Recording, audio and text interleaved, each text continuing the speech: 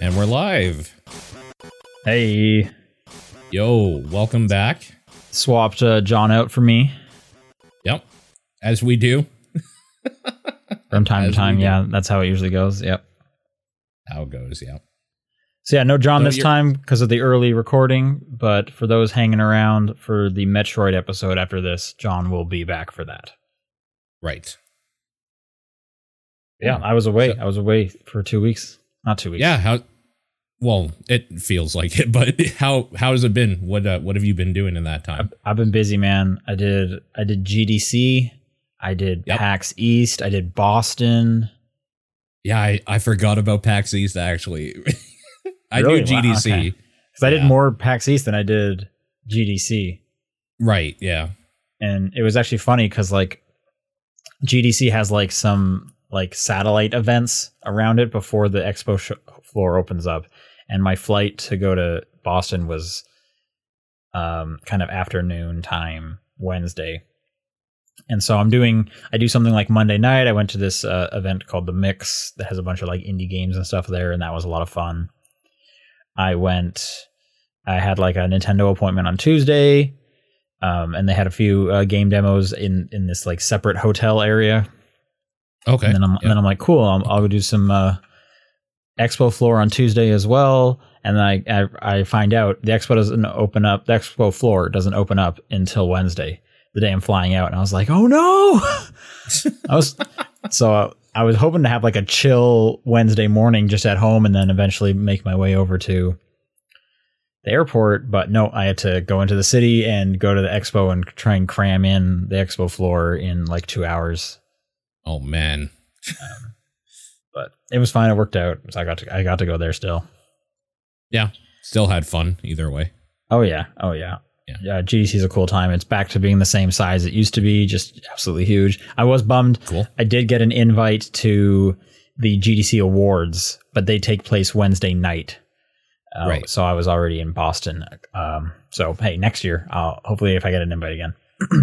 Yeah. And then PAX was cool. First time I went to Boston. The weather wasn't terrible. I was actually hoping it wouldn't be raining because in California here, we've had just the craziest amount of rain ever. Right. And it did rain when I was in Boston. In fact, it hailed at one point. Oh, wow. Okay. Yeah. But PAX East is cool. I'll get more into like the specifics when we talk about what we're playing. I also took a day trip and went to Salem to look at some witch stuff. Uh-huh. And that was cool. Like every second store in the like downtown-y tourist area right off the train is like witch or Halloween or Goofy Magic themed. Yeah, I assume they probably leaned extremely hard into that sort of thing. They do. Absolutely. Yeah. Like their nickname is Witch City. They absolutely lean into it. I also hear that like Salem, Massachusetts, around Halloween time, they go all out. Like it's definitely something to go check out. That would be cool. Yeah, it would be cool. Yeah, absolutely, for sure. So, but it was still cool to do it like off season. There were still plenty of tourists there just for witch stuff. You go look at some of like the old houses and cemeteries and whatnot, and then you buy some kitschy witch stuff and whatnot. I went to a horror movie themed wax museum. Oh, okay, yeah. So they have like Chucky's there, an Alien's there, a Predator's there, Dracula's there, just like a whole bunch. Wolfman, the Mummy's there, just a bunch. Vincent Price probably, like maybe, I don't know what that is. Vincent Price? Oh, okay. Who's Vincent Price? He did a whole bunch of horror movies. I mean, his most popular stuff was probably House on Haunted Hill, the original. I mean, they did have some like directors, but most of the wax and the wax sculptures or the figures were like horror monsters. Well, I mean, he was also in House of Wax. Like I don't know. It seems like he was probably there. Little mustache, almost looks like Dolly, but like less Dolly. Maybe it didn't stick out to me because I didn't recognize it. But fair, yeah. So that was cool too. Yeah, they definitely lean into the spooky horror thing. Cool. There's even like a bewitched statue in like the main square, like of I forgot the actress's name, but her as the witch is there. So yeah, it was cool. Okay. Boston was cool. Trying to think any like highlights from Boston. I did the like Freedom Trail, which is all the like Thomas Jefferson era, like important buildings. Mm-hmm. I got a really cheap and great banh mi sandwich. I was pretty excited about. Good. Yeah. Yeah. Had some lobster just because I was in the area for it. I was trying to think. I was like, I'm not a huge lobster fan. Especially I'm not interested in the like, I'm going to break off the tail and use the little clipper things to scoop it out. I don't want to do that at all. So I got some lobster ravioli. Okay. Which is pretty tasty. Yeah. What was I saying? Forgot what I said, but what else is going on there? There's a hockey game going on. It was the Boston team versus Montreal's team. The Bruins against the Canadiens or the Habs. Yep. Yeah, so I saw some people in Canadiens jerseys, and I was like, oh, hey. And I like texted my dad. I'm like, is there a game between these two happening right now? Because I'm seeing a lot of jerseys. And he was like, yep. Makes sense. Yep. But it was a good time. Their public transportation is fantastic, especially compared to San Francisco's, which is the worst thing I've ever experienced. Sure. Almost. So. Sure. Yeah. It's funny because like I feel like a lot of people say that about their city, but I will say as somebody who visited San Francisco and like used BART maybe twice, it was bad each time. It's like, awful, and it doesn't go anywhere, and like Boston's goes everywhere. Like it is a spider web of like you could get at any point I wanted to go. It's like, oh cool, I can take this and I can transfer once or twice, done. BART is like, well, you can go left or right. Oh, you want to go up? You want to go to like the Golden Gate Park? Nope. Yeah. Nope. Yeah, and Boston's like right in the middle of all, like you can get to New York if you want to take a day trip down to Pennsylvania. Like you can, the air transit in that area is just fantastic in general to get from state to state even. Yeah. Oh, I remember. I was trying to remember what was like the last time I had seen the Atlantic Ocean. And it must have been like my New York trip back when I was like a teenager. So it's been a long time since I've been on the East Coast. Cool. But nice. Yeah. I guess I've probably seen the Atlantic Ocean from the other side now that I think about it, when I was over in London or France. Anyway, how's your last couple weeks been? They've just been so crazy busy. Like at any time I'm not I was sick for one of the weeks. The first week you were gone or whatever, like up until because you had like just gotten over being sick. Well, so I got sick after the last podcast you were on. I had a cold for about 5 days. That was pretty bad. And then it kind of got better by the next time we did the podcast, me and John. Yeah. So that week was completely shot. And then this last week has been just crazy amounts of dumb stuff to do at work, and then coming home and playing a game every night. So, which we'll talk about pretty soon. But yeah, it's been hectic in a bad way, not a good way. Sorry to hear that. Yeah, it is what it is. I've been extra lucky because since my mom's been visiting, she's just making great dinners every night for me. Oh, that's so good. Yeah, it's super great. And she keeps making like leftovers. So the next day for lunch, it's like, oh, sweet. Look at all this. Yeah. Yeah. So. Yeah, that's really good. Okay. Hey, this is the top down perspective for March 30th. I'm Sean Booker. I'm Paul Fleck. And a couple bit of housekeeping at the top. Like we mentioned, our Metroid Prime Remastered episode of TDP Plus is going to be happening after this. So if you're part of those tiers, you can watch it live. Otherwise, you can listen to the archive tomorrow. Mm-hmm. April's TDP Plus has been decided, and that is going to be Pizza Tower.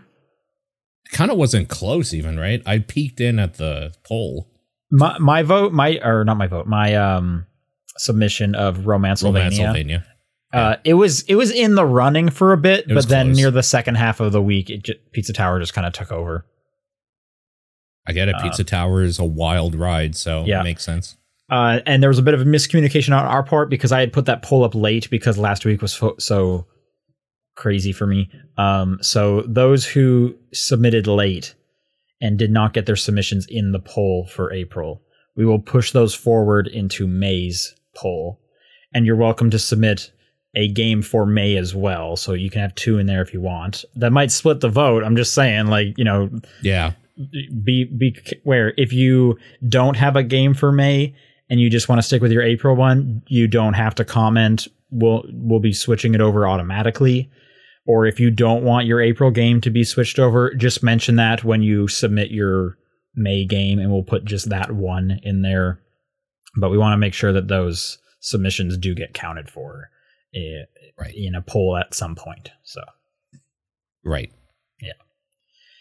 Okay, so you teased it, but Paul, what have you been playing? Resident Evil 4 Remake came out, so I've been just going kind of hard in that. I guess as hard as I can, with also having to deal with real life stuff. Sure, yeah. Which is unfortunate. Sometimes.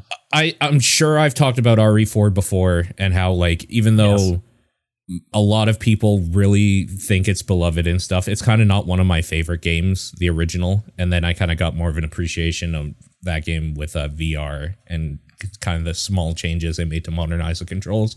Kind of the same thing here. The remake modernizes it even further, mixes things up in kind of a way that makes a little more sense in a more like down to earth setting on how this map works and stuff like that. And all that stuff is great. It plays better because, of course, it does. It's a game that came out this year and not like 15 years ago or whatever. But I think at the core of everything, it is still just going into an area and shooting a million dudes and then moving on to the next one. So you kind of have to be bought into that, which most people definitely are.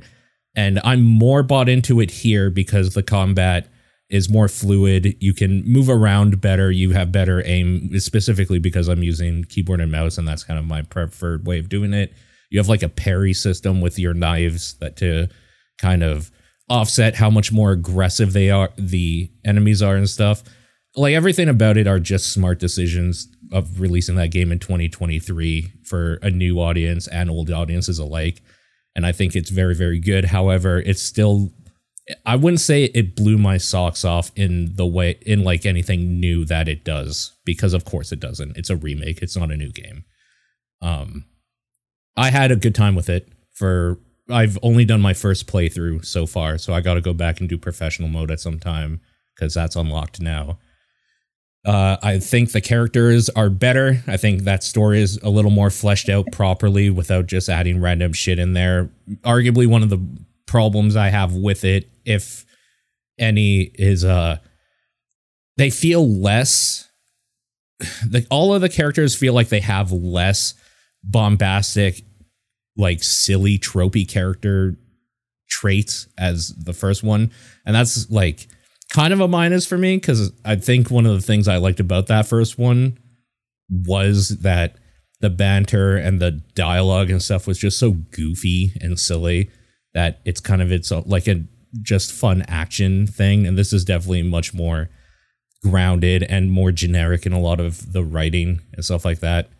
So yeah, take that as you will. I definitely think if you like the original game, you should probably check this one out, though. It's for sure. Very well made. Yeah, very well made. Do you feel like it replaces the original? No, there's definitely...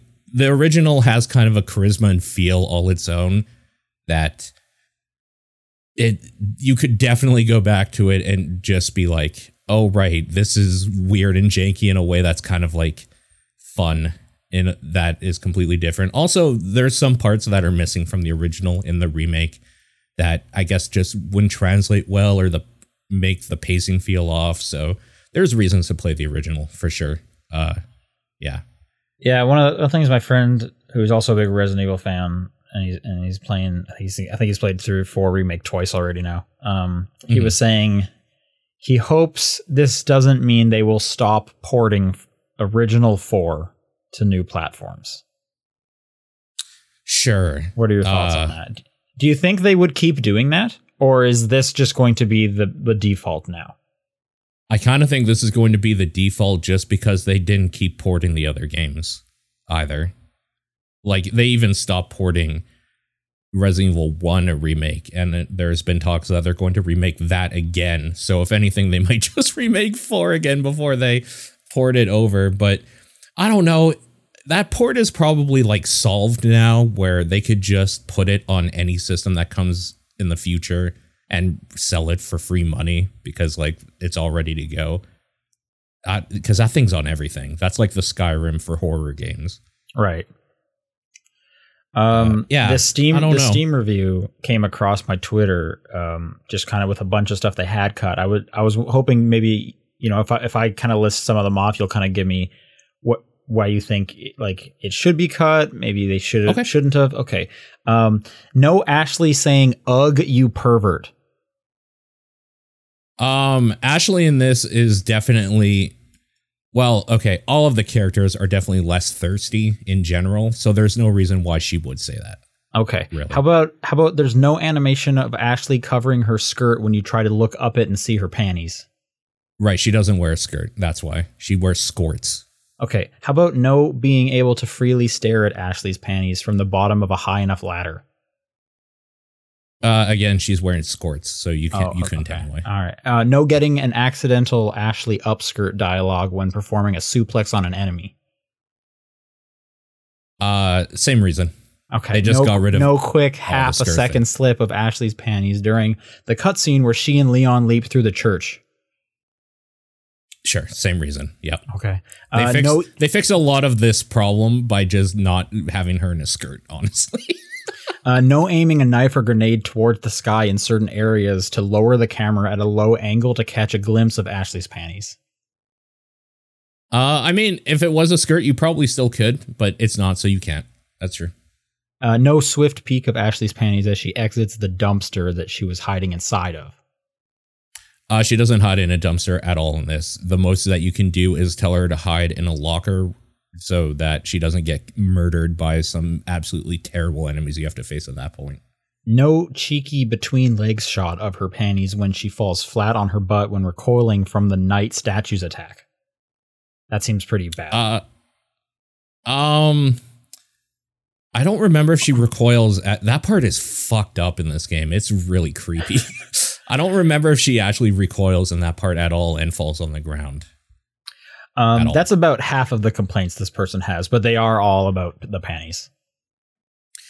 I mean, that's fair. That's why that original exists. Yo, you can go buy that. You can go play that if that's what you want. That exists. Ashley in this is a way better character, less annoying, very helpful.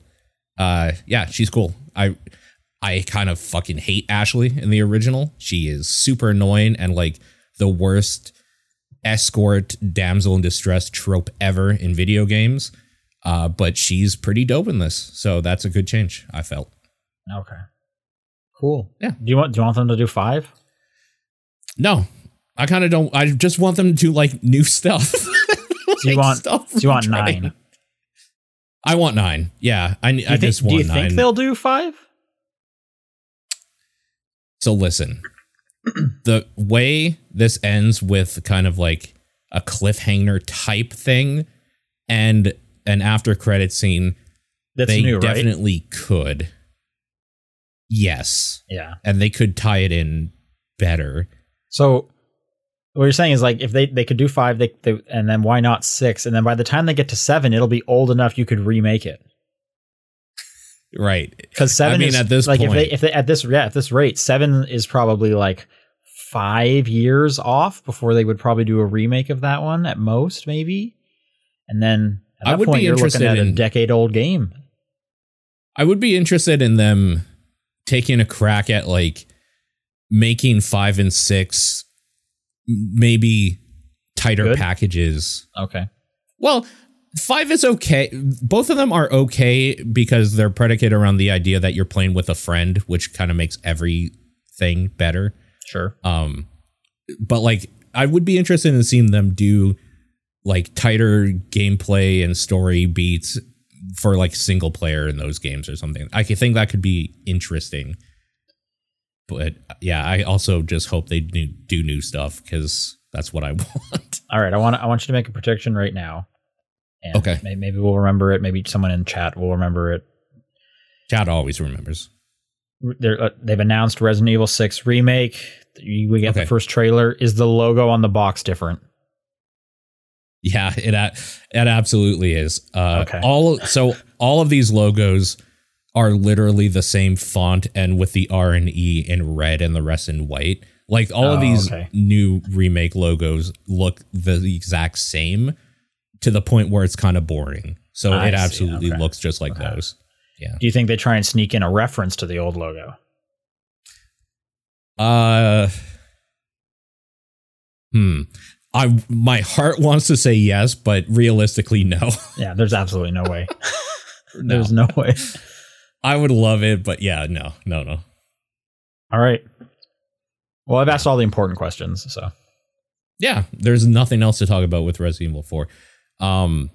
Yeah, that game is good, and people should check it out. If if you're so inclined at all, you probably have already, so I'm just preaching to the choir, but yeah, it's good. The other game quickly that I kind of teased a little bit last week because I was playing in the closed beta. I got that KFC order to get in. Oh God, was that in Canada as well? No, okay, listen. What? I might have used a VPN to order. Did you just order KFC in Seattle. Order some just random person? You just bestowed a double down on them? No. This is much worse. I ordered it and then canceled the order after I got the code. Oh man, I bet lots of people did that. I'm surprised you could even do that. Did you still have to pay? No, because you order it for pickup. And then they don't charge you until you go there. Yeah. So there's just a cold double down somewhere?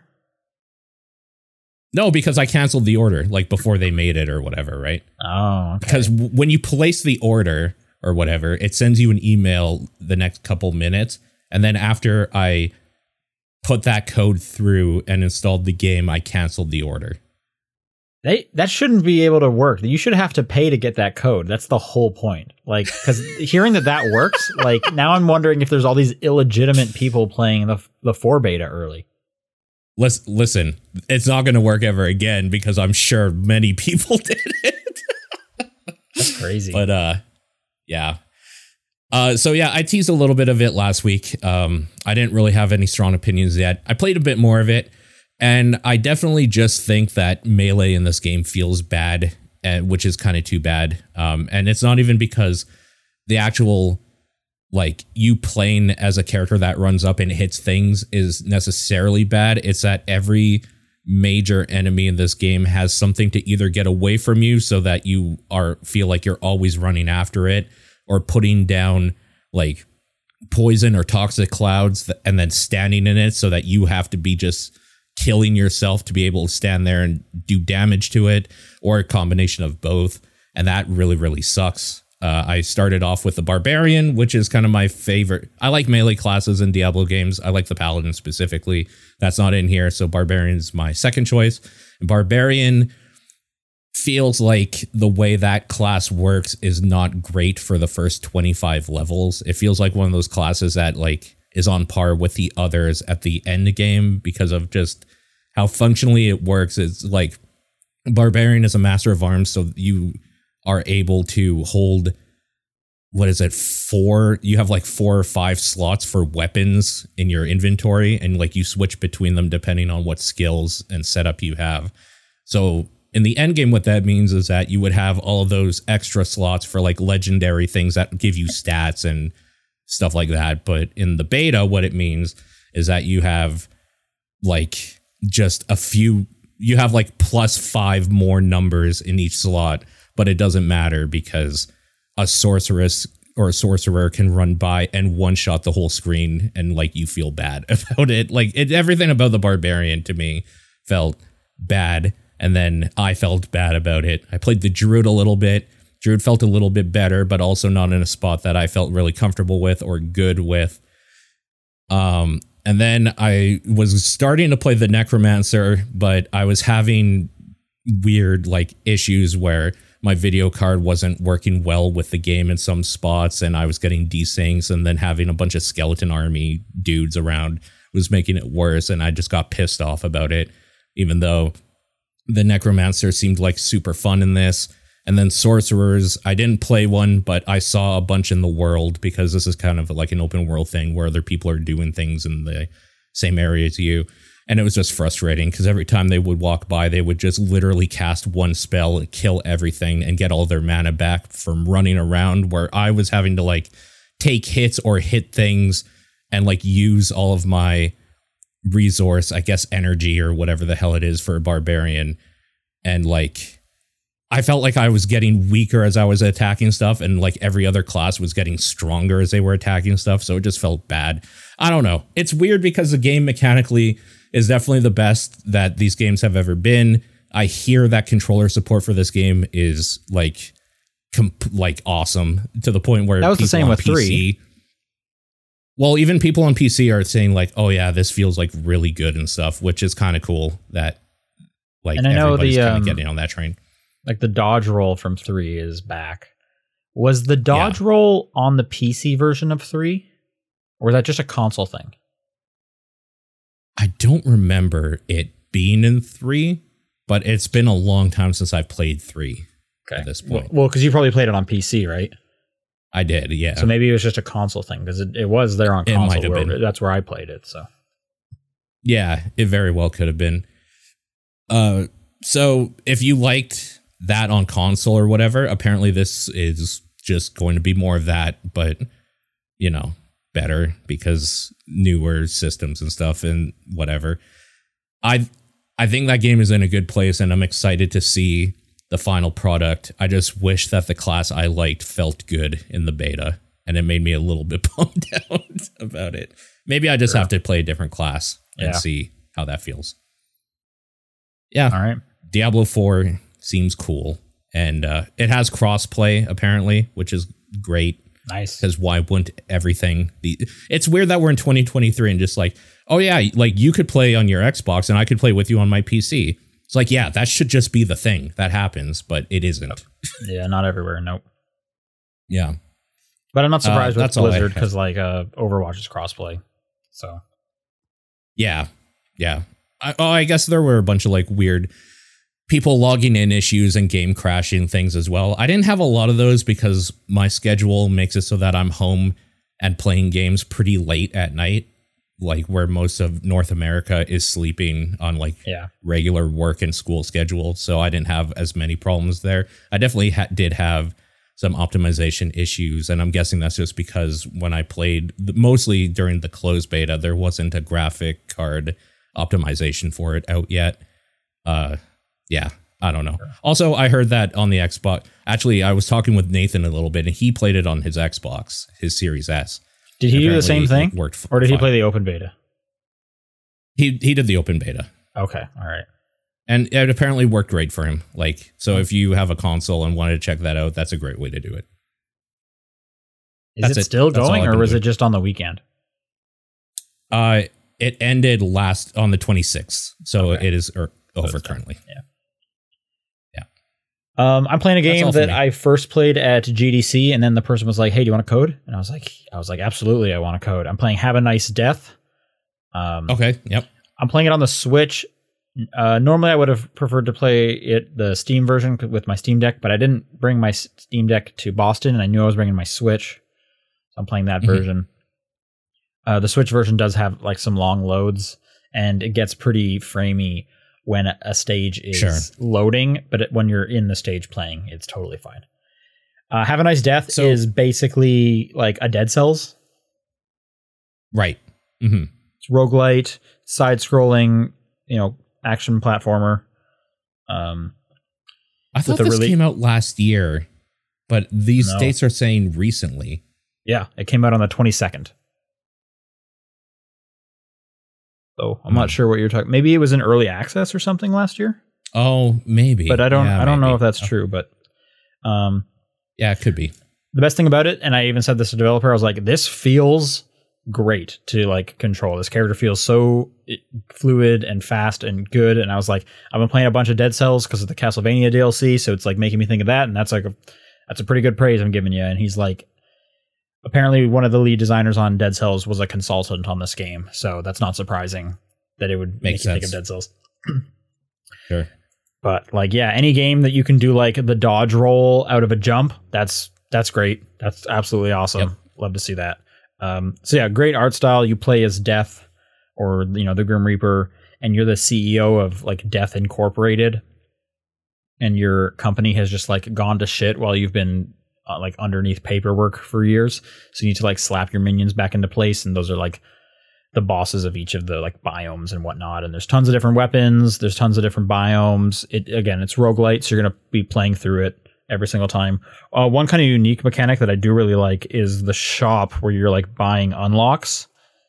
Everything has a price, obviously, but by like killing X number of this character, or doing various like mini challenges, you will unlock discounts on that item.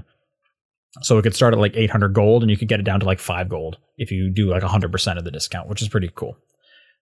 Cool. I haven't seen that ever anywhere. But yeah, no, I'm liking it quite a bit. I've only made it to like the 3rd biome so far, so I don't know how long the game is. But it's like 20-minute runs, and there's the upgrades are like a skill tree and stuff. So I'm liking it quite a bit. Like, it's a pretty good roguelite. If you're looking for a roguelite, it's out. I would recommend it. Let's have a nice death. Cool. Yeah. I'm trying to think of some of the stuff I played at GDC and PAX. I played so much, and a lot of it kind of blurs together. Sure. Yeah. The ones that come to mind are the ones that I like booked appointments for. I played Goodbye Volcano High at GDC. Oh, yeah. Okay. How was that? I just played like the prologue, so like 15 minutes or so.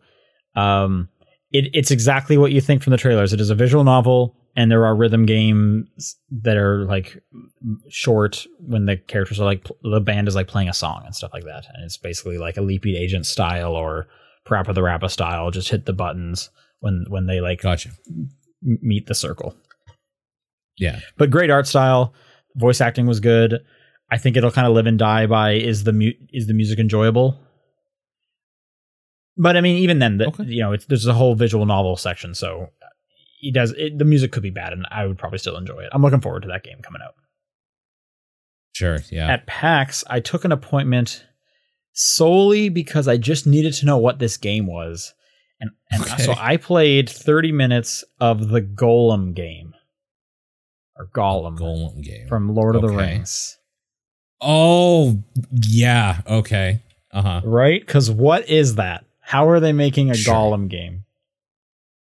So it's a stealth action thing, right? It is a stealth action game that plays very similarly to like a bad Prince of Persia.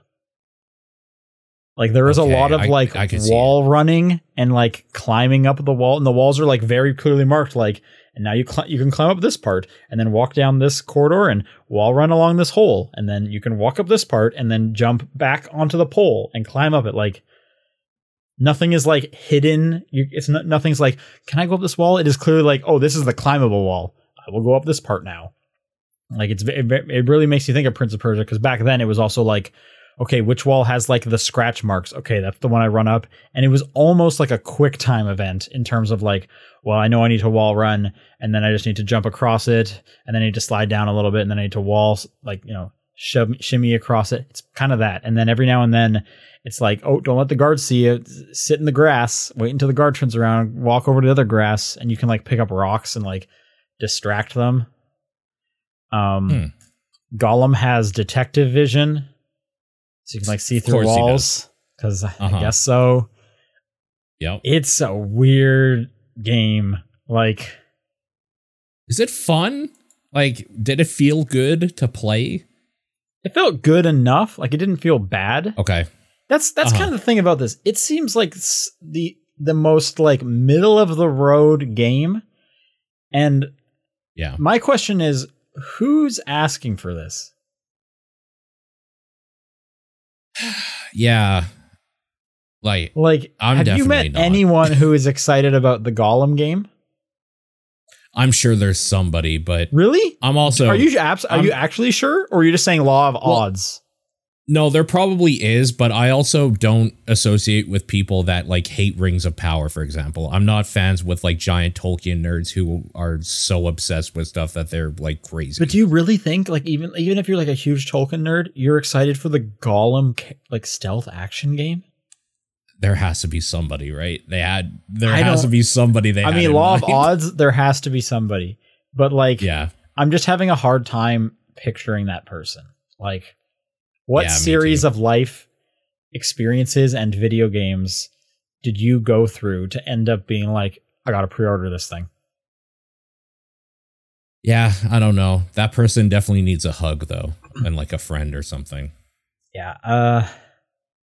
Like I think it'll be totally serviceable, but like, Sure. I just could not imagine prioritizing this game over like anything else. Like, I would have to be starving for video games almost. So it comes out the last week of May. I mean, God. if you wait a week, you have all of the best games in the world in the year coming out. Well, no, in like a week after even this. May. May is Zelda. Isn't Diablo also May? No, that's June 2nd or something. Final Fantasy 16 is May. That is. No, it's fine. You're thinking June. These are all June games, except I don't remember Zelda. Zelda's definitely May. What? Do you remember when? Is it the start of May? No, it's halfway through May. I think it's like the 14th or something. I don't remember. Yeah, it's something like that. The System Shock remake is like 5 days after Gollum. There's so many other things you could play.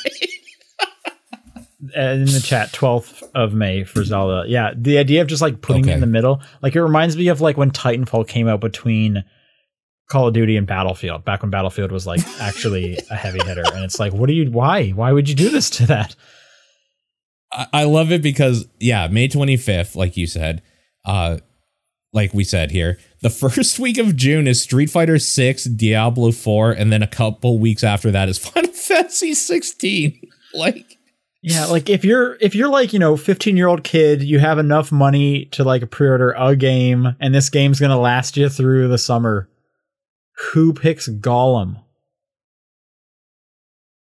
I think Gollum will be that game that a lot of people on the like Christmas Steam sale get for $10 and are like, yeah, this is okay for $10. I'm glad I waited. Maybe. Yeah. I don't know.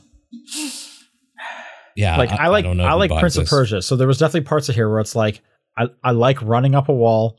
I like coming across a hole and having to run along the side of the wall to avoid the hole. It sets off nice things in my head, but it's like, I don't want to do this stealth. This doesn't even like look that great. Listening to that much. Also, like Gollum isn't great to listen to. Like he's a gross. So it's like a whole game of Gollum's voice where he's like arguing with Smeagol. I don't know. Gandalf is there. Okay. Gandalf is sweet. He's dope. Yeah, I guess. Yeah. This is you. The whole game is the whole like narrative part is Gollum is like telling a story to Gandalf. So there's kind of like narration going on. Can I play the game where I play Gandalf? Because that seems fun. I don't know. What else did I take appointments for? That one definitely stuck out to me. I thought I took. Hang on, I should have them in my notes app. Pull this up. Yeah, do you have like an email confirmations or something? Some of this stuff I can't talk about. Actually, is Gollum one of them? They're like, please don't talk about Gollum. No, that was on the show floor. I took a thing with Nintendo. Let me quickly look up the NDA so I can talk about any of that stuff. It's not Zelda. I'll say that. Oh, I was gonna say a thing with Nintendo, huh? Come on, the embargo date. Fair enough. My God, so much like legalese. Just give me a date. Yeah. Okay, I can talk about that. This was good up a week ago. I played Return of Risk of Rain Returns. Oh, okay. Which I was very excited to get a chance to play that. It is just the first Risk of Rain again, but they have just put like everything you liked from Risk of Rain 2, like all of the new additions in there. They have full supported online multiplayer, as you would expect, because Risk of Rain 2 has that. But I definitely had to be like, yeah, me and my friends, we had to like put like a virus on our computer and it was like impossible to get off the machine. And they were like, yeah, we had to use know. Parsec, I think. No, Hamachi. Hamachi. Yeah. Yeah. That's right. And I remember it was like I could not remove it. No matter how I tried to uninstall it, it was just like, nah, I'm going to stay here, man. And it's like, okay, you're the boss, Hamachi. Oh, shit. Does this mean the Risk of Rain daily challenge is coming back on twitch.tv? Oh, man.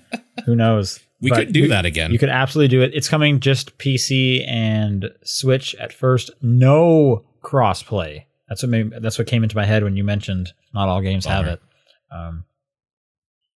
One really cool feature. I mean, you have a Steam Deck now, so you get Steam games all the time, so that's okay. Yeah. When your like co-op partner, if one of them dies, they turn into a turret that free flies around and can shoot stuff. Oh, that's cute. That's a so good you idea. you actually have something to do while you like wait for your friends to finish the stage, as opposed to just watch. Yeah, I was going to say, for anybody who doesn't know, you know what you used to do? You used to watch your friend have fun and then die eventually because it was too overwhelming for them. Yeah, you had to just hope that they survived. Yeah, so now you can help out a little bit, which is nice. That's cool. And yeah, new stages, obviously. All the old stages are there. Also, like kind of remixed versions of the old stages. Brand new soundtrack, but it's made in the same style as the old soundtrack. They brought the same composer back. Ooh. Which is good because I was like, man, that soundtrack was so good. And they're like, well, here's more of that soundtrack for you. Yeah. I mean, you didn't have to do much to win me over, but I'm extremely excited now. I'm one of the few people that like, I still think I like Risk of Rain 1 more just because I played so much more of it and it felt more comfortable in the end, even though 2 like was objectively better.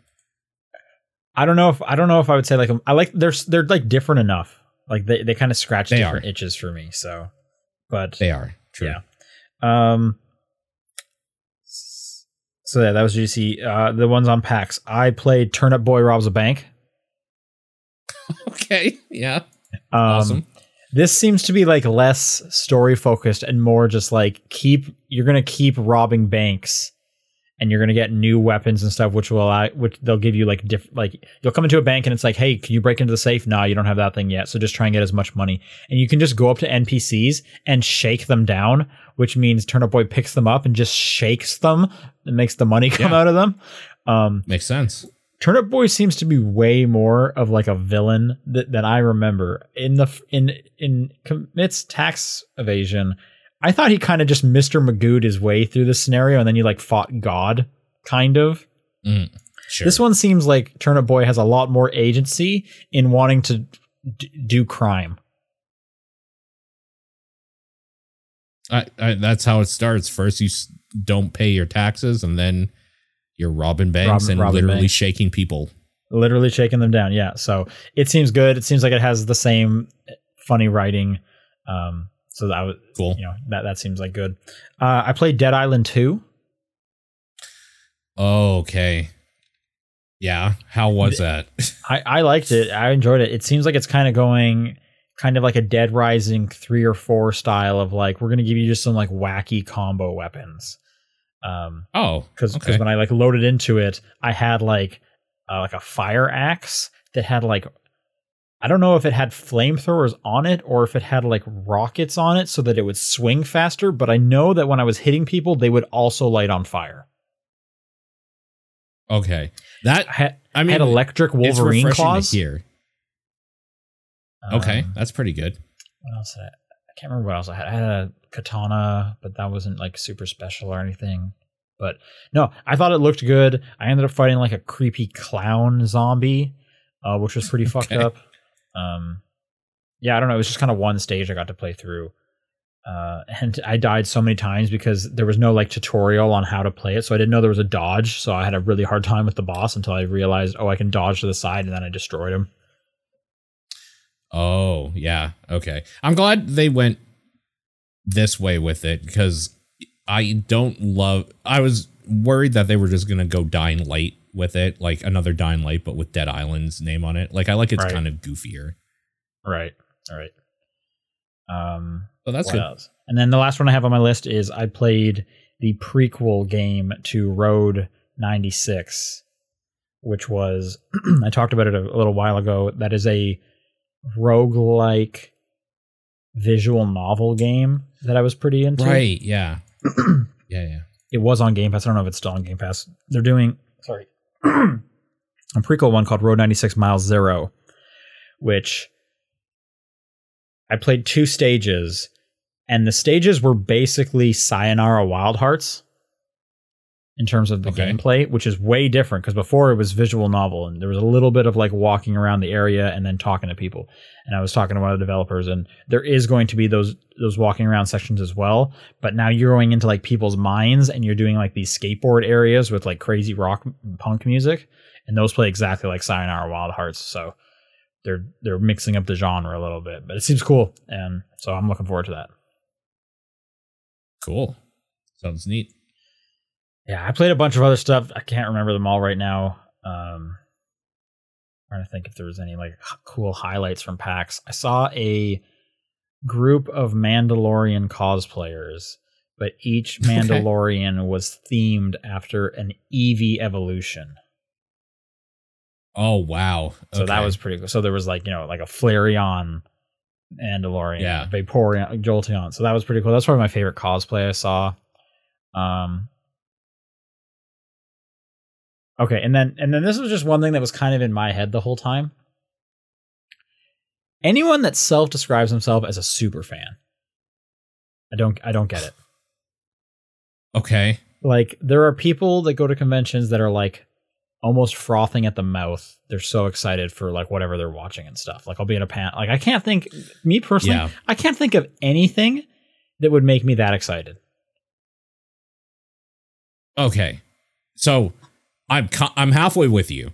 There are things that I get excited about when I see them, but not just because they are a thing, if that makes sense. Like, let's say Final Fantasy, for instance. You were talking about that one girl who anytime like Final Fantasy was mentioned, she would flip out. Yes. That isn't me, but if I see something dope right in front of me, like the gameplay thing, I'll be like, oh, that's fucking awesome, and then that'll get me excited. Like, here's another Final Fantasy example. There was a Final Fantasy 16 panel. I didn't go to it, but like, okay, yeah. I saw a lot of people afterwards with like tote bags. Anyone who went to the panel got this big tote bag that had like some Final Fantasy 16 art on it. And all I could think was, what are you going to do with that? You're not going to go to like the grocery store and use it to like buy your groceries. There's no way you're going to do that. Like, and I'm talking this, it's the size of a tote bag that they had to design it so you could wear it like a backpack. That's how big it was. Oh, wow. Okay. At GDC, there was another bag that like this one booth was giving away. It wasn't even game related. It was just whatever the booth's brand was. Bright purple. It was so big, you had to wear it like a backpack, but it was like cape sized. And I saw people walking around, and all I could think is like, what are you going to do with that? There is no way you're going to like go anywhere and fill that bag up. It's the size of a cape. Yeah. Why did you want this? I really do not understand people's fascinations at conventions for free merch. Like, this is one that really irked me. I was at I can't remember the publisher. They're publishing Coffee Talk 2, and they just did Space for the Unbound. So they do a lot of visual novels. And they had some promotion going on that it's like, if you play like 3 of their games out of like the 9 they have on display there, and you got like a stamp on your card, you'll get something. I don't remember what it was. I didn't read too much into it because I did not care. But they had one game that I hadn't seen before, and I was like, oh, I'll get in line for that. And there's like one person in front of me. The person finishes, I sit down for the demo, I'm starting to read. It's a visual novel, right? It's a slow game, it's a lot of reading. Someone sits down beside me. I don't remember which game they were playing. Another visual novel. Oh, they were playing the new Varney, the Pulp Fiction ones. They just did the Wolfman. Now they're doing Varney Lake. So it's a visual novel. Sits beside me. Dude is buttoning through it as fast as he possibly can. And all I can think is like, there's no way you're reading that fast. And then I realized, oh, you're just getting through the demo so you can get a stamp. Guy finishes demo way before me, even though he came in after me. Girl sits down, does the exact same thing. And then I also realized that's why when I got there and I asked the girl in front of me, I was like, oh, are you in line for a specific one? I don't want to cut in front of you. She's like, oh no, I'm going to play any of them. I was like, oh, okay, cool. No, she just didn't care. I'm gonna play any of them. And part of me, that just bugged part of me. I was like, these are good games. And yeah, I don't think, for me personally, like I would probably skip. I don't want to play a story centric thing on the floor. Like I don't want to sit there and read and stuff. I would flip through all of that stuff to see mechanically if I liked the gameplay loop and then be okay with that. But there's the idea of like, I'm going to rip through your demo so I can get whatever the free merch is. And all I can think to myself is the merch is free because it's actual garbage. If it wasn't actual garbage, they would be charging for it. There's a media hour. If you have a media badge, if you're part of press, you get to go in an hour early at PAX. Yeah. So there was a group of press waiting at the press entrance to go in. And some booth people come by and they're like, "Hey, we're from," and I can't remember what it was. "We're giving out these free lanyards that have like a map of the show floor on them. And if you scan the QR code, you get the chance to get a pin." So these press people lost their minds over these lanyard maps.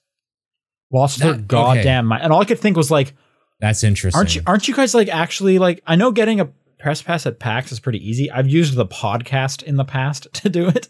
But you should be at least like one level above the like typical public in terms of professionalism, right? And you're losing your goddamn mind over a lanyard. And the chance to get a pin. You don't even know what the pin looks like. You have no idea. You just know there's a pin. I ain't gonna hate on it. I have a like handheld back there with a bunch of pins I've been collecting since I was a kid. Like I ain't gonna yuck somebody's yum when it comes to pins. All right, I'm not that guy. But I will say, it does seem weird that people there on a press pass got that excited about a QR code lanyard. Yeah, that seems weird. I don't know. And maybe I've been to like a bunch of conventions now where it's like, I don't want any merch ever unless it is like something really unique. Like the first like one or two you do, like I definitely understand. Like I want like a memento of this thing. I get it for sure. But yeah, for sure. Anyway, those are just some things where I just kept like rolling my eyes. Like, what are you guys doing? Like, stop it. Please stop it. Just be cool. Yeah. I mean, you're preaching in the choir here. I don't like conventions, and like I'm done with that part of I like life. conventions. I hate them. I like conventions. I hate them. Yeah. Okay. So, that was my week. Let's do some news. We have some news to get through. Okay. First off, did you watch the Zelda 10 minutes of footage? No, I couldn't care less. Oh, are you not going to play Zelda?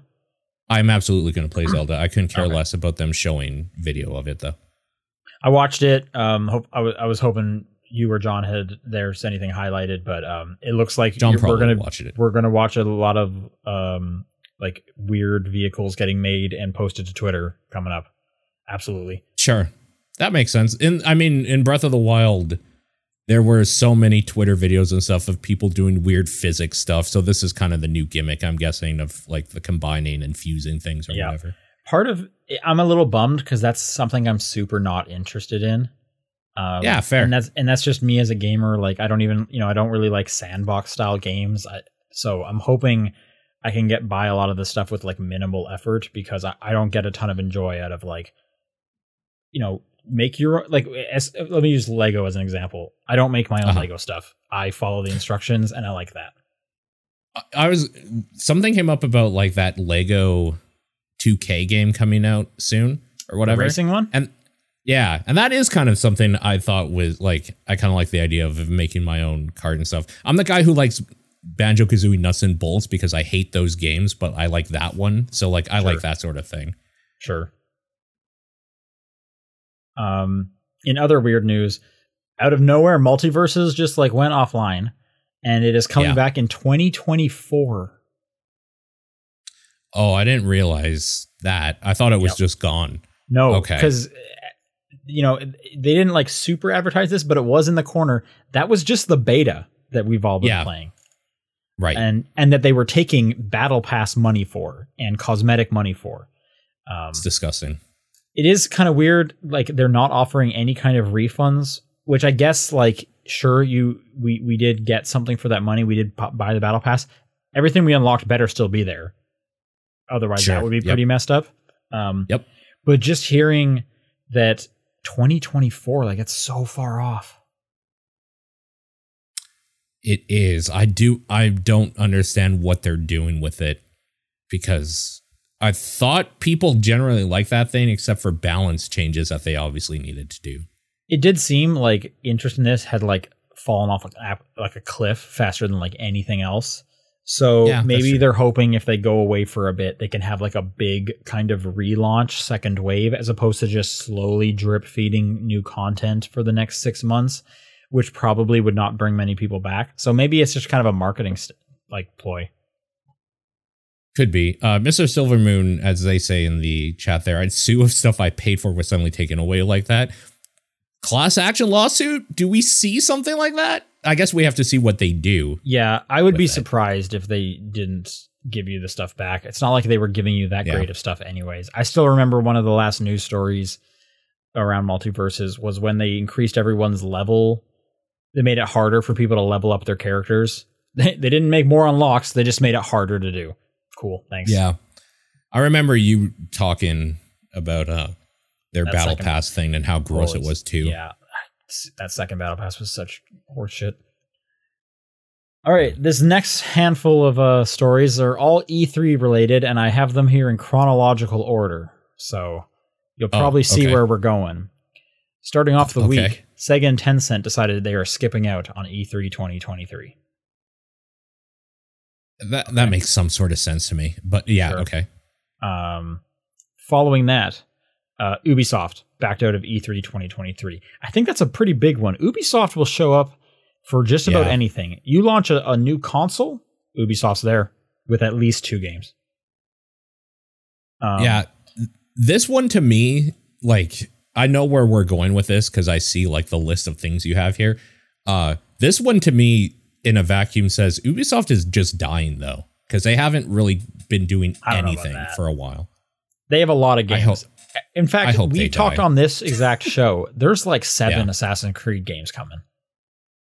Yeah, because they need money. Like nothing else is happening. That's why I'm like, I could see it. They don't want to pay fees or whatever. They probably don't have anything big to show. Ubisoft doesn't scare me yet about the E3 thing yet. The company will instead hold its own Ubisoft Forward live event on June 12th in Los Angeles. So it's basically E3 window is happening. That part is weird. In Los Angeles, in the E3 window, but they're not showing up. Yeah, okay. Anyways. And then earlier today, E3 has been canceled. Yeah. IGN had the scoop. Go ahead. E3 was probably... the writing was probably on the wall, which is why the other companies officially said that they're not showing up, right? Because they're not going to put down the money ahead of time for something that might not happen. Right. Well, because we had been seeing and hearing the reports that tons of people were skipping out on it. I think like every console manufacturer was saying, no, we're good. The big three were gone. The big three had gone. And it just started making this question of like, if no one's going, then why would the public even want to go? And I have a feeling, all these companies just looked at it and like, it is making no sense for us to show up if no one's going to be there. Like, and I have a feeling enough of them dropped out that E3 was like, well, if no one's coming, we can't have an event. Yeah. And they probably had to make the call by the end of this month is what I'm assuming, because then we're just over 2 months away. So I bet there was like a deadline of like, we need to have a decision by the end of March, because then we need to use April and May to plan and put it together. For sure. Yep. No word on future plans for 2024. I'm a little, I guess I'm bummed for a number of reasons. The first one and foremost, this was the first one I got like a media invite to. Like I finally had a for sure you are going to E3. Bucket list item checked. Here we go. And now the idea of like, I don't even know if there's going to be an E3 ever again. I will never get to check that bucket list item. Sure. Yeah, that's a bummer. That is a bummer. Like, I just wanted to do it once because, like I grew up watching E3 and getting excited for E3. It is video game Christmas, but sure. Yeah. The other part is like, like what ReedPop. I was curious to see what they were going to do with it. They didn't even get like the chance to do something with it after coming in. Yeah. So yeah, I don't know. Like, there's no real word on if this was just like they were doing a poor job and people pulled out, or if it was more just kind of the economics of the running the show and it wasn't worthwhile. So ReedPop's like, we can't do it without them. Blah blah blah. Yeah. Quote here: the email said that while E3 remains a beloved event and brand, that the 2023 vision simply did not garner the sustained interest necessary to execute it in a way that would showcase the size, strength, and impact of the industry. So it does kind of sound like with people leaving, ReedPop had nothing to do. It also kind of says that maybe E3 is just dead forever at this point. It seems like it. I saw like 30 seconds after the news broke, Jeff Keighley tweeted, Summer Games Fest is still happening. I love it. It's so good. I mean, but yeah. I have a press invite for that one again. So I will get to go to that one again. And that event was really awesome last year. I'm not sure if you know, but I interviewed Jeff Keighley at that event last year. You did? Man, if only there was a way I could see how that went. Yeah, it went pretty good. I wish I was. That was a cool event. See. That was not even a public one, so it was super chill and fun. And they gave us free food and ice cream. And yeah, that was definitely one of my favorite events I've been to. But I was excited. Like I was excited because I had an invite to both, and I was trying to figure out like, oh man, they're like 2 weekends apart. Do I like go down there and drive back and then go down again, or do I go down there and stay for the whole like 8 days? Like, how do I get this done? So yeah. I'm still trying to figure out, because now there's all these like satellite events, and if I get invited to those, it's like, oh, I should attend. What can I do? Because I believe Xbox has something down there. It sounds like Ubisoft has something down there. And then, Jeff Keighley has his thing down there. We'll see. But I'll at least be going for Summer Game Fest once again. So cool. And then we got some Game Pass news. So earlier this week, the long-running $1 trial promotion for Game Pass, where you can convert all of your gold, all the months you have stored up to Game Pass for $1, has been gone. It just quietly went away, and they're not doing that anymore. And then like 20, 30 minutes ago, the Xbox Game Pass Friends and Family program, which we've been talking about being in other countries around the world for a few months now, is now finally in the US. Right. For $40, right? $40 a month, can be shared 5 people. So I think money-wise, you would need 3 people buy-in for it to like pay for itself. If it's just 2 of you, it's cheaper if you get individual ones, because it's $15 if you're including PC in there as well.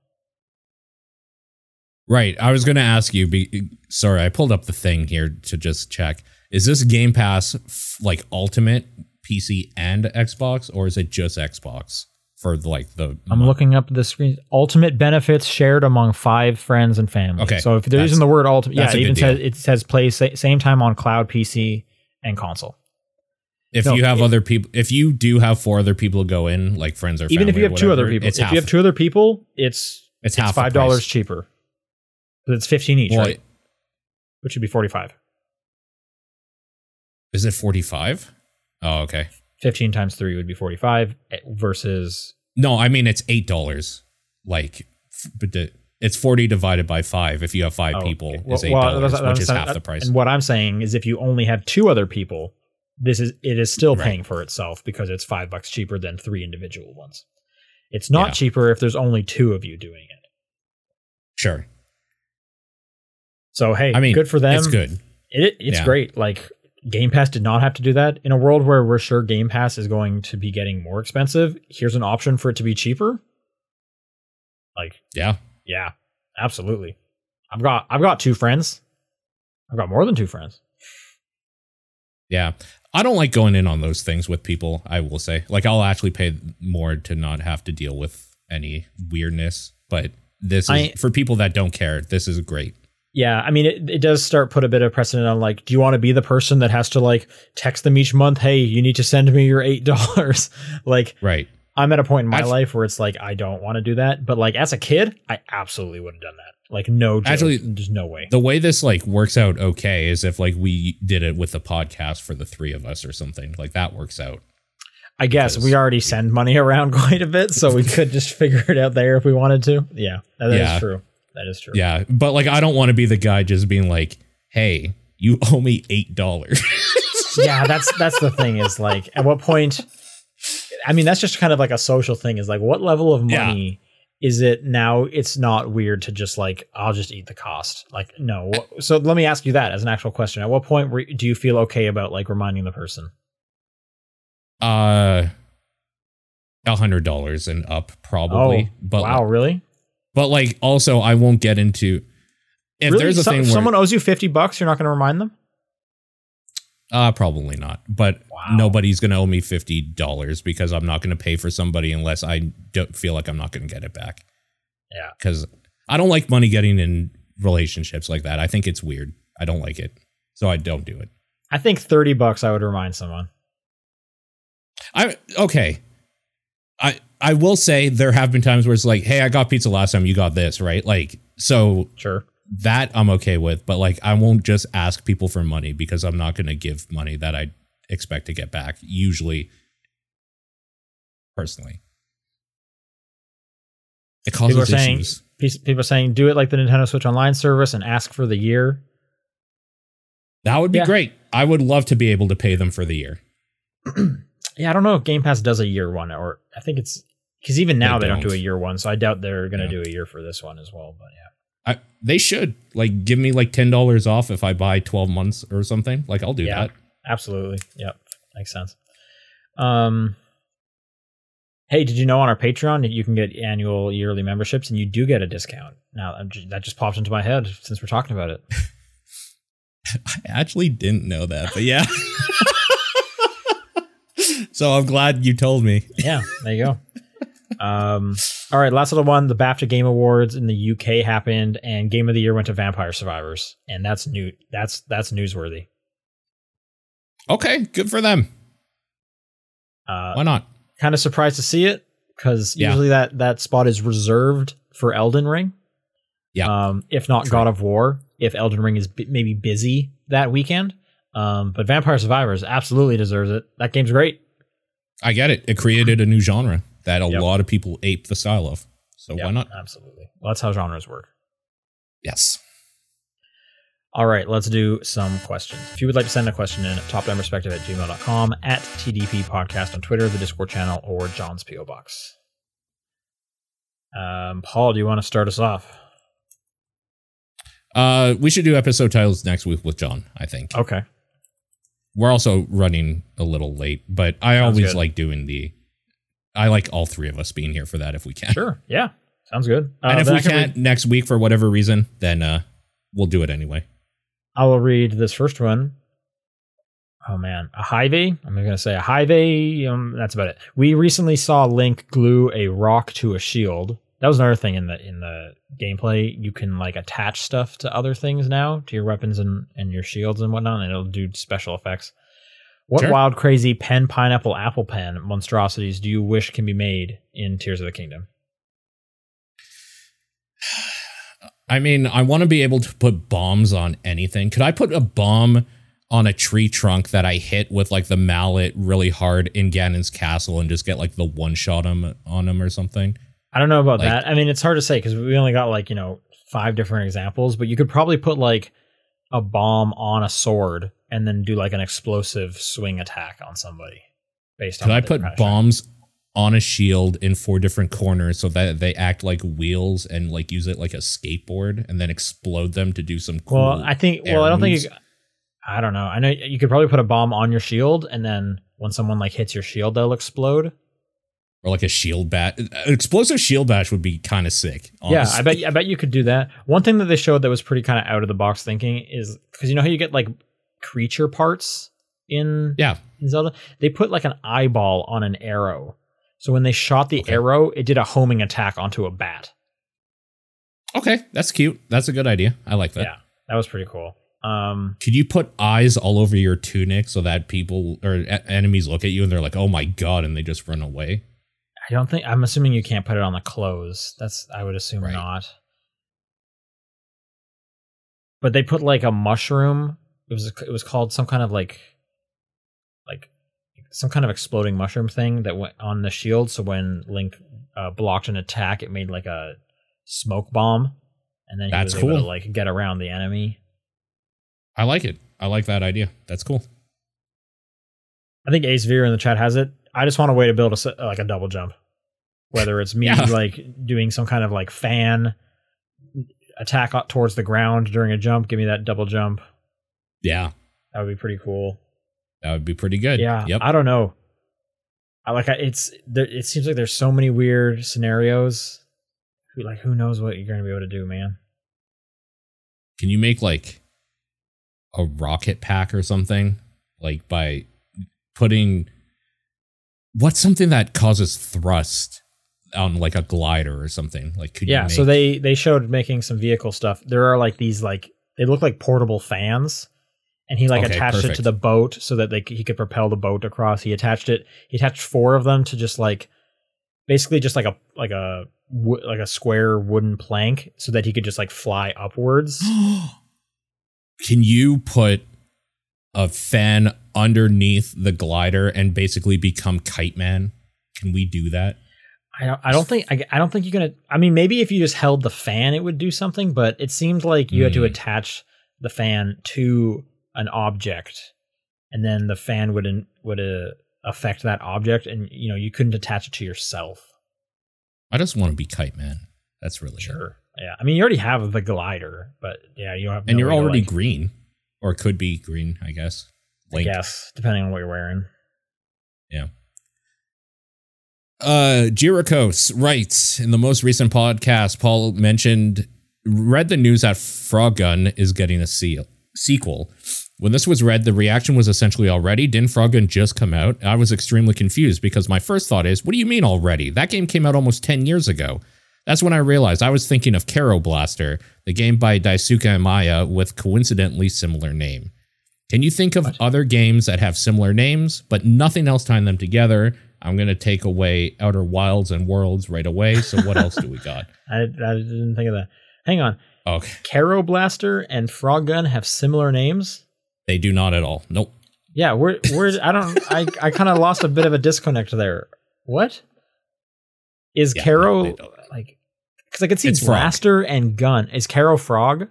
Yeah. Oh, okay. So like from a definition, they sound similar, but in terms of the actual words, they are not that similar. I get it. Okay. Because, the example you did, it was like Outer Worlds and Outer Wilds are very similar. And in the chat, Atomic Heart, Wild Hearts, that actually did screw me up because they came out so close together. I wasn't sure. It was like, wait, which was the Game Pass one? Right. That's a good one.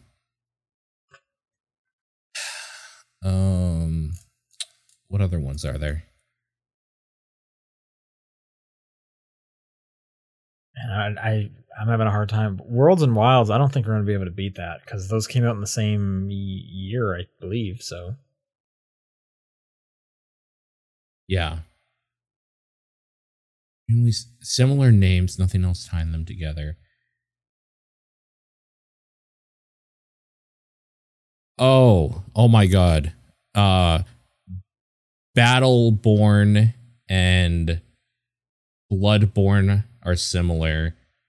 Sure. Okay. There was a bunch of weird like combination of the word battle and blood games that were and then there's also like the running joke of like, they just throw some darts at the wall. You have to have Storm in there. Battle. I remember Storm just kept coming up. I can't remember what all the other ones were, but it was like, this sounds extremely generic with this name. Yeah, like Bullet Storm. Yeah, Battle Right and Battleborn. There it is. I don't even remember Battleborn. I need to open up like Bing AI and say, make me a thing. Okay, I googled generic video game name, and someone made a generic video game name generator. So take the first letter of your first name. Okay, yeah. Okay, so P for you. So that's P. North. North. The last letter of your first name. L. Bound. And then the subtitle. First letter of your surname. F. Return of. Okay. Last letter of your surname. K. The Hunt. Return of the Hunt. So you're northbound. Return of the Hunt. And then mine would be War Blood. War Blood. That's terrible. War Blood. And then the first one is Blood and. Blood and War. Please let it be. No, it's pretty good. Okay, so the whole thing is War Blood, Blood and the Dead. Blood and the Dead. Man, what if it was War Blood, Blood and the War or something? That would be so fucking good. I'm gonna see. It could have been if my last name ended with a B. It could have been Blood and War. Oh, that would be so good. I'm not logged into Twitch, but if you want to put this in the chat for other people to play around with. Oh, a link? Yeah, sure. Yeah. Next question from Suku. Blast from the Past question. First asked on November 2011 by Michael. What do you think are some extremely underrated first-party Nintendo franchises?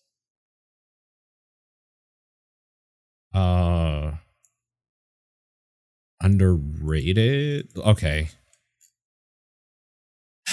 I mean, I really, really like F-Zero, obviously. Okay, now, so here's my question, because F-Zero is the poster child here. Underrated in terms of whose opinion? Because I hear people claiming for a new F-Zero all the time.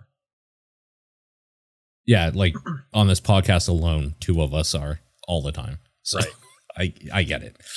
Whereas I'm over here being like, just play Wipeout. What are you guys doing? Come on. Just play some Wipeout. Yeah. Wipeout's very good. It is. Too. Or play Redout, the new one. That is like the people from Wipeout.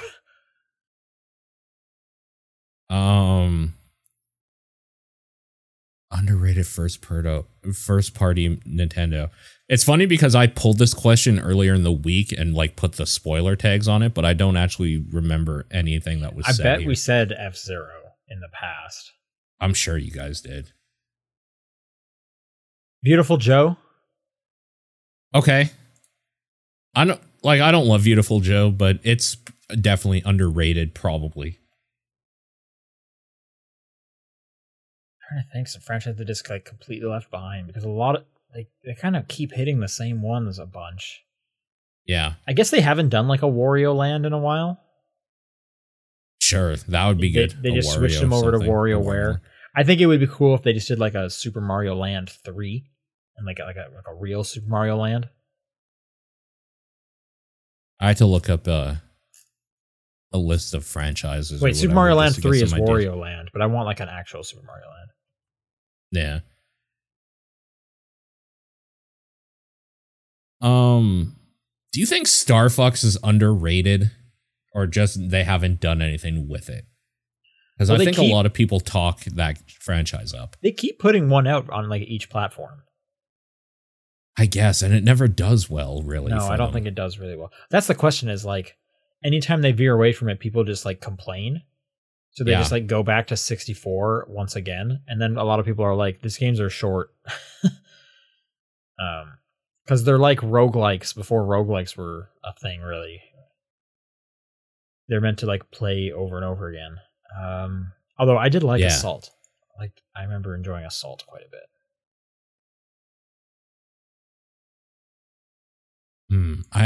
I'm just going to look at what answers were given here. Okay, what do we got? Fire Emblem.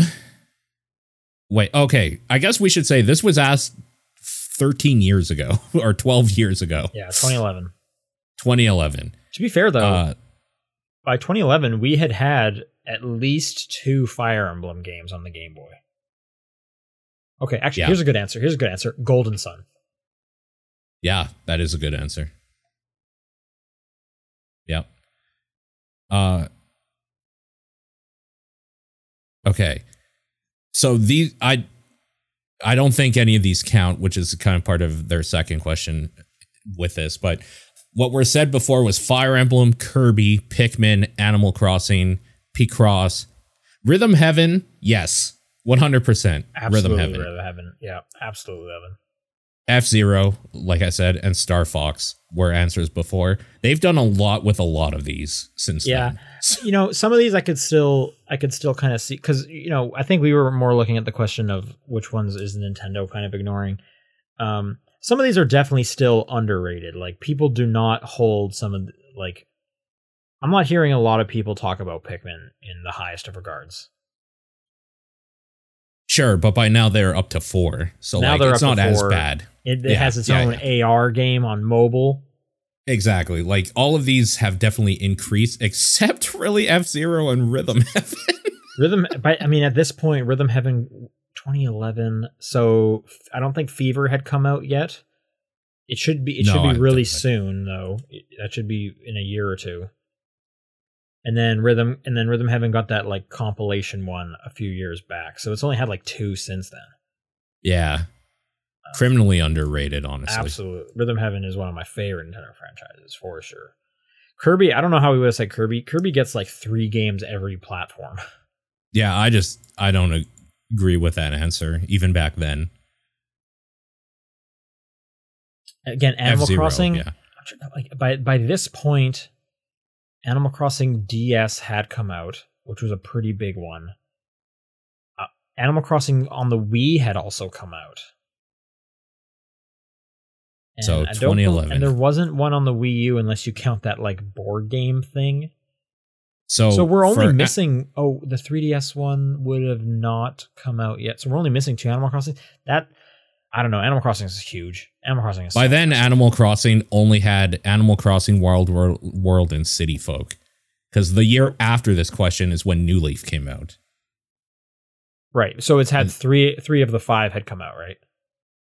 Yeah. So after that was New Leaf.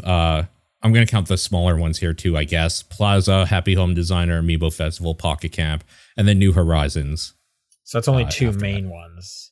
Yeah. Yeah. So I feel like Animal Crossing was always kind of big. But then again, maybe it just got bigger.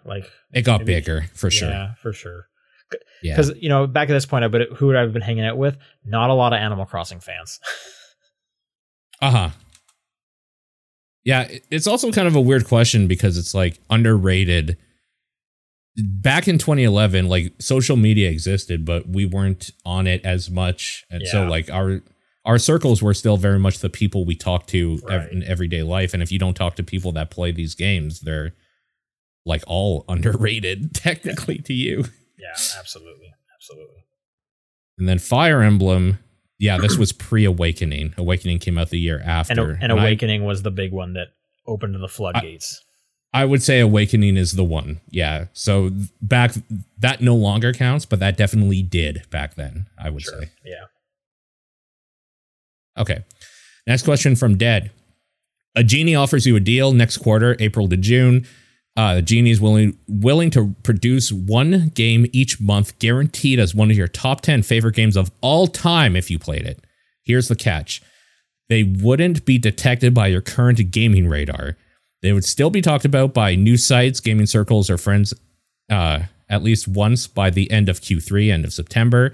But without this deal, you wouldn't have given playing them much thought. The genie has given you credit card, finance. Okay, so none of that stuff. Okay. Do you take the deal where every month there is a top 10 favorite game of all time, but you basically might not see it or likely won't see it? There is a punishment for failing to find and play at least one of these games before the year ends. I mean, I would probably take it because I feel like my net is pretty wide in finding a lot of stuff. So I would probably find one of these. I'm trying to think. I don't even know what my gaming radar is if it's not news sites, gaming circles, or friends. Like, that's how I pretty much find all my games. Oh, really? The way I find my games is that I literally go on Steam and will spend hours looking at every new release to see if there's anything good. That sounds like psychopath behavior. That seems like a way to go actually insane. I found a lot of good stuff doing it, so. No, mine is like, stuff pops up on Twitter and it's like, oh, yeah, someone else was talking about this, and or the podcasts I listen to, which I would just include those as like gaming circles. Yeah, I don't listen to other game sites. Podcasts. And I stopped using socials. Like a lot of like the mainstream-ish stuff is from this podcast, us talking to each other, that I learned about that isn't weird indie shit. Or I don't really. So the downside is that if we somehow miss it, there's a punishment. This doesn't. I feel like I wouldn't miss it. So yeah, I'll take 10 of my all-time favorite games. It doesn't seem like there's enough of a negative to for a would you rather. Yeah, because like if one of these is released every month and you only have to find one for the first, I guess, by the end of Q3, okay, that's a little bit more of a tight crunch, but I still think I would do it. I still think I could find one. Well, and you need to play. Oh, you have to find and play at least one of the games. Oh, then yeah, no, you're good. I thought you had to play all 10. What is the punishment? Failure to meet these requirements means no game released for the rest of the decade will be a top 10 game of all time. I'm also fine with that. That's fine. Like I'm also fine with that too. It is rare that I get a new game that is a top 10 game of all time. But that's fine. Because at this point in my life, cracking my top 10 games of all time is going to be very difficult. Yeah, I'm trying to think of the last game for me that like all time did. I mean, it was Elden Ring, right? I was going to say Elden Ring probably cracked it for me, but that's the thing is like if I went into my life being like I'm never going to play a top 10 game of all time for me ever again. It's okay because there's a lot of good games that aren't a top 10 game for me. Like for sure. So it's okay if that doesn't happen, and it's rare and it should be rare that happens. For sure. Yep. Agreed.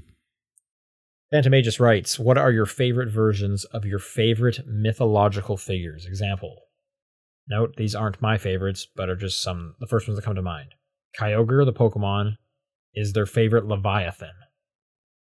Okay. Ami from Okami is their favorite Japanese goddess of the sun. I couldn't name a single Japanese goddess of the sun.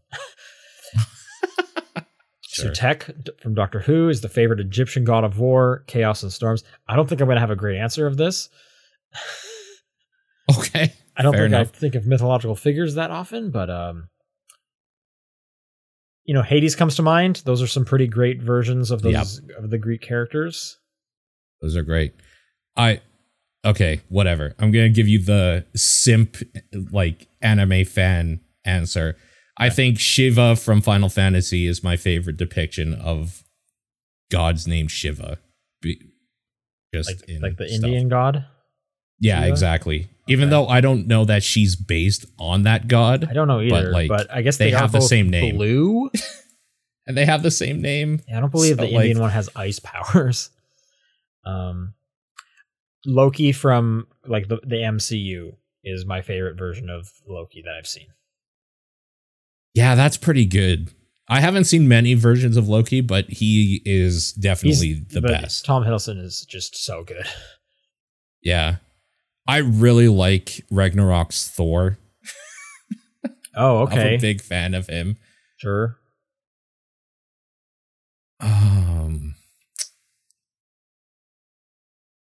I really like their Odin too, just like the kind of creep, but I wouldn't say he's my favorite, so I guess that's not really an answer.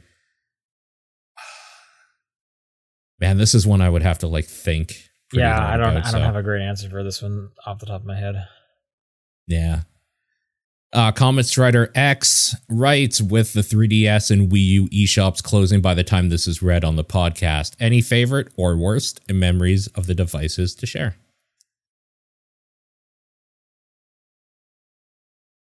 I think I talked about it on our our WarioWare Gold episode, but trying to transfer all of my stuff off of my launch 3DS onto that 2DS I got was a nightmare. Yeah. I really, really liked when the 3DS came out and you just had like a bunch of old games. Like Street Pass. Oh my God. Street Pass is still so cool. Street Pass is something special. And I remember like going to PAX and just being like, I'm finally just going to get flooded with like Street Pass things. And you did. you would go back to your, like, every time you sat down, 10 more people. Let's go. Like, you would finish the day at your hotel being like, got 100 people, including like Reggie Fils-Aimé. Yeah. Or when they would send you them over the internet, like, here's a Wada, and he has like special gold pants because the Nintendo people have gold pants or whatever it was. Yeah, the Spot Pass, was it? Spot Pass, yeah. Or when they had 3DS games, like the dungeon crawling one where it's like you got to use your friends to like get, like, Street Pass was so cool, and there's just like nothing like it anymore. I would love to have like an app like that or something on my phone. I'm sure there is an app like that, and it's just nowhere near as cool because Nintendo didn't design it. And like thousands of people aren't using it at the same time in the same place or whatever. Yeah. Right. Just not as cool. Yeah. Honestly, Street Pass is probably like my favorite thing about it. Yeah, Street Pass is definitely the best. One of the worst for me was finding out that the Wii U tablet, the thing I was kind of excited about that thing is that it like basically wouldn't work great in the next room over from the fucking TV. It's like, well, this sucks. Sure. Yeah. I'm trying to think if I had like any like really great moments. I mean, I like Game and Wario quite a bit, but you know, that was just like a game. Yeah. I don't think, most of my favorite like 3DS moments I keep thinking of are DS related. Like I don't think I have a favorite 3DS game. A lot of the ones that really stand out to me were DS games. Yeah. I loved NES Remix on the Wii U as too. I loved the Twitter account, like bad Miiverse posts. Those were great too. Those are so funny. I got a lot of enjoyment out of that Twitter account. I didn't spend much time on the Miiverse myself. Oh no, that's the Wii I was just about to say. There was like, remember how the Wii had like bespoke channels that Nintendo was putting out, and it was like one was like a voting channel, and for whatever reason I was like, I would come home from school and it's like, all right, time to load up today's poll, and it's like, what do you prefer, ketchup or mustard? And it's like, I like mustard. Cool, can't wait to do this again in 24 hours. Holy shit, I had so much fucking free time in high school. Right? There is no way I would do that now. But like as a kid, it was like, holy shit, every day I get a new poll? This is and I get to see like what percentage everyone in the world has voted on? Oh man. Yeah. It was a different time. Yeah. Now that's like, as I'm saying it, that is the dumbest thing I could think of. It's pretty great though. Okay, Lineback. In light of the RE4 remake, we basically answers, would you want a remake? What would you want out of a remake of 6? Yeah, a good single player experience that isn't weird and drawn out. Basically. VGC Kenny writes, let's say the Mario movie is successful enough that Illumination unveils its next secret project, the Smash Bros. Cinematic Universe. The end of Phase 1 is going to be a fight against Master Hand. What other movies do you think would need to get made first? You need to get the Fire Emblem thing because you need dudes with swords because that's the whole experience of Smash Bros. I don't think you do Fire Emblem at all. Absolutely not. I think you do like the main like 5, like you get Samus. There's a Metroid movie, so you need to get Samus in there. Oh yeah, and like Donkey Kong or something. Well, Donkey Kong's going to be in the Mario one. Yeah, he's in Mario. That's Zelda. True. You got to get Link in there. Kirby. Yeah, Kirby has to be in there, and then I think another Pokemon that like ties it in somehow. A Pokemon I could see. I was trying to think, like, do you get like another cutesy one? Like, do you try to get like Ness in there? But like Ness hasn't had a game in forever. I'm just trying to think what was like it's going to be people from the core, like from the first N64 Smash Bros. Right? And like Ness, a movie with like Ness or any Earthbound characters or whatever would not be cutesy. It would be terrible, like terrifying, probably. Yeah, I think you're right with like Pikachu. Yeah. Oh, you know what? They could do Star Fox. They could do Star Fox. You're right. Yeah. So it would absolutely be like those first, and then you start getting the more obscure ones. Fire Emblem would probably be like the equivalent of the Disney Plus shows. They'll do like a show with Fire Emblem. Yeah. They could do it. Makes sense. Like Smash Bros is so huge, they could do it.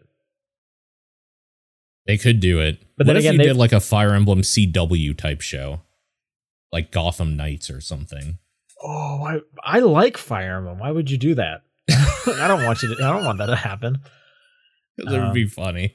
I mean, I'm sure there's a Fire Emblem anime that's already been done, so there's probably a show at one point. There's no way it hasn't been done. Yeah.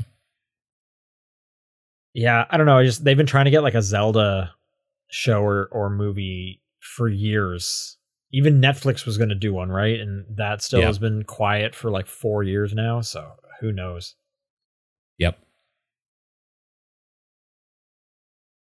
Rasterman writes, what's an athletic milestone you're proud of having accomplished? Do you think you'd be able to do it again? If none come to memory, do you have any in mind for the future? These milestones include lifting a certain amount of weights, scoring a goal, touchdown, running a certain distance, or for X amount of time, among other similar genre. Proud of? We used to have to do a yearly 5-kilometer run in elementary, and one year I actually did run the whole 5 kilometers, not fast obviously, but slow, and that was kind of crazy because I don't think I've ever done that since. Okay. Are you saying that would be a cool goal to have in the future? Honestly, even starting with 1 to 2 or something, half of that would be amazing, because the thing is that years of smoking also didn't help. There's a lot of things I've done in my body that would make getting there again really difficult. Right. Also, we played soccer and stuff, and we went to finals and shit. We didn't end up winning, unfortunately, but I've got goals and stuff, and those are fine, but not for a long time. I do lots of athletic stuff. A lot of my team sports things have kind of finished now for obvious reasons. But I recently did a powerlifting competition and hit a new record on my lift, so that was exciting. Although I was a little disappointed because I felt like I could have gone heavier. So I wish I had actually hit my limit. So I'm going to be lifting more shortly. But yeah, I'm always breaking my lifting records at the moment, and that's exciting. Especially because as I'm getting older, I know eventually I'm going to hit a point where I'm not going to be as strong, and I never will be as strong as previous was. Right. Yeah. So at the moment, I'm just trying to see what I can get these numbers to before they start going down permanently. Sure. Makes sense. Final questions from Hebrew Lantern. What bucket list item do you most regret not achieving? Going to E3? I'm pretty sure that was the genesis of this question. Motherfucker. Because this is also a weirdly worded one, because if it's a bucket list item, why can't you achieve it? Right. So something has to have happened to be no, you never have the chance to do it again, so E3 is not coming back. Yeah, I don't have a bucket list item that I regret not achieving currently. I also don't have a bucket list. So really? There's nothing on your bucket list that can't be right. No. Really? Okay. Yeah, what? Okay, what's something on yours? Eat an entire party sub by myself. I bring that up once a month. Yeah. Okay. Fair enough. No, I guess I don't have anything like that. Even I would like to not travel even kind of jokey. What do you mean jokey?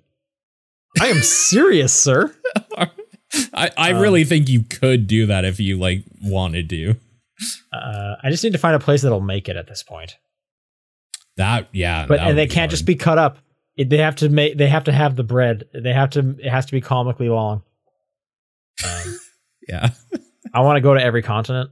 I think that would be awesome. Yeah, see, stuff like that I don't want to do. There was one place I did want to go, and I went there. Okay. Yeah, and then I have specific countries I want to go to, so I have lots of bucket list stuff. I'm a dreamer. Yeah, fair enough. Okay, that's it for questions. If you want to send in a question next week, topdownperspective@gmail.com, at TDP Podcast on Twitter, the Discord channel, or John's P.O. Box. What's your game of the week? Resident Evil 4. And mine is Have a Nice Death.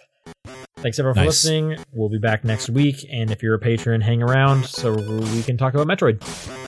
Bye.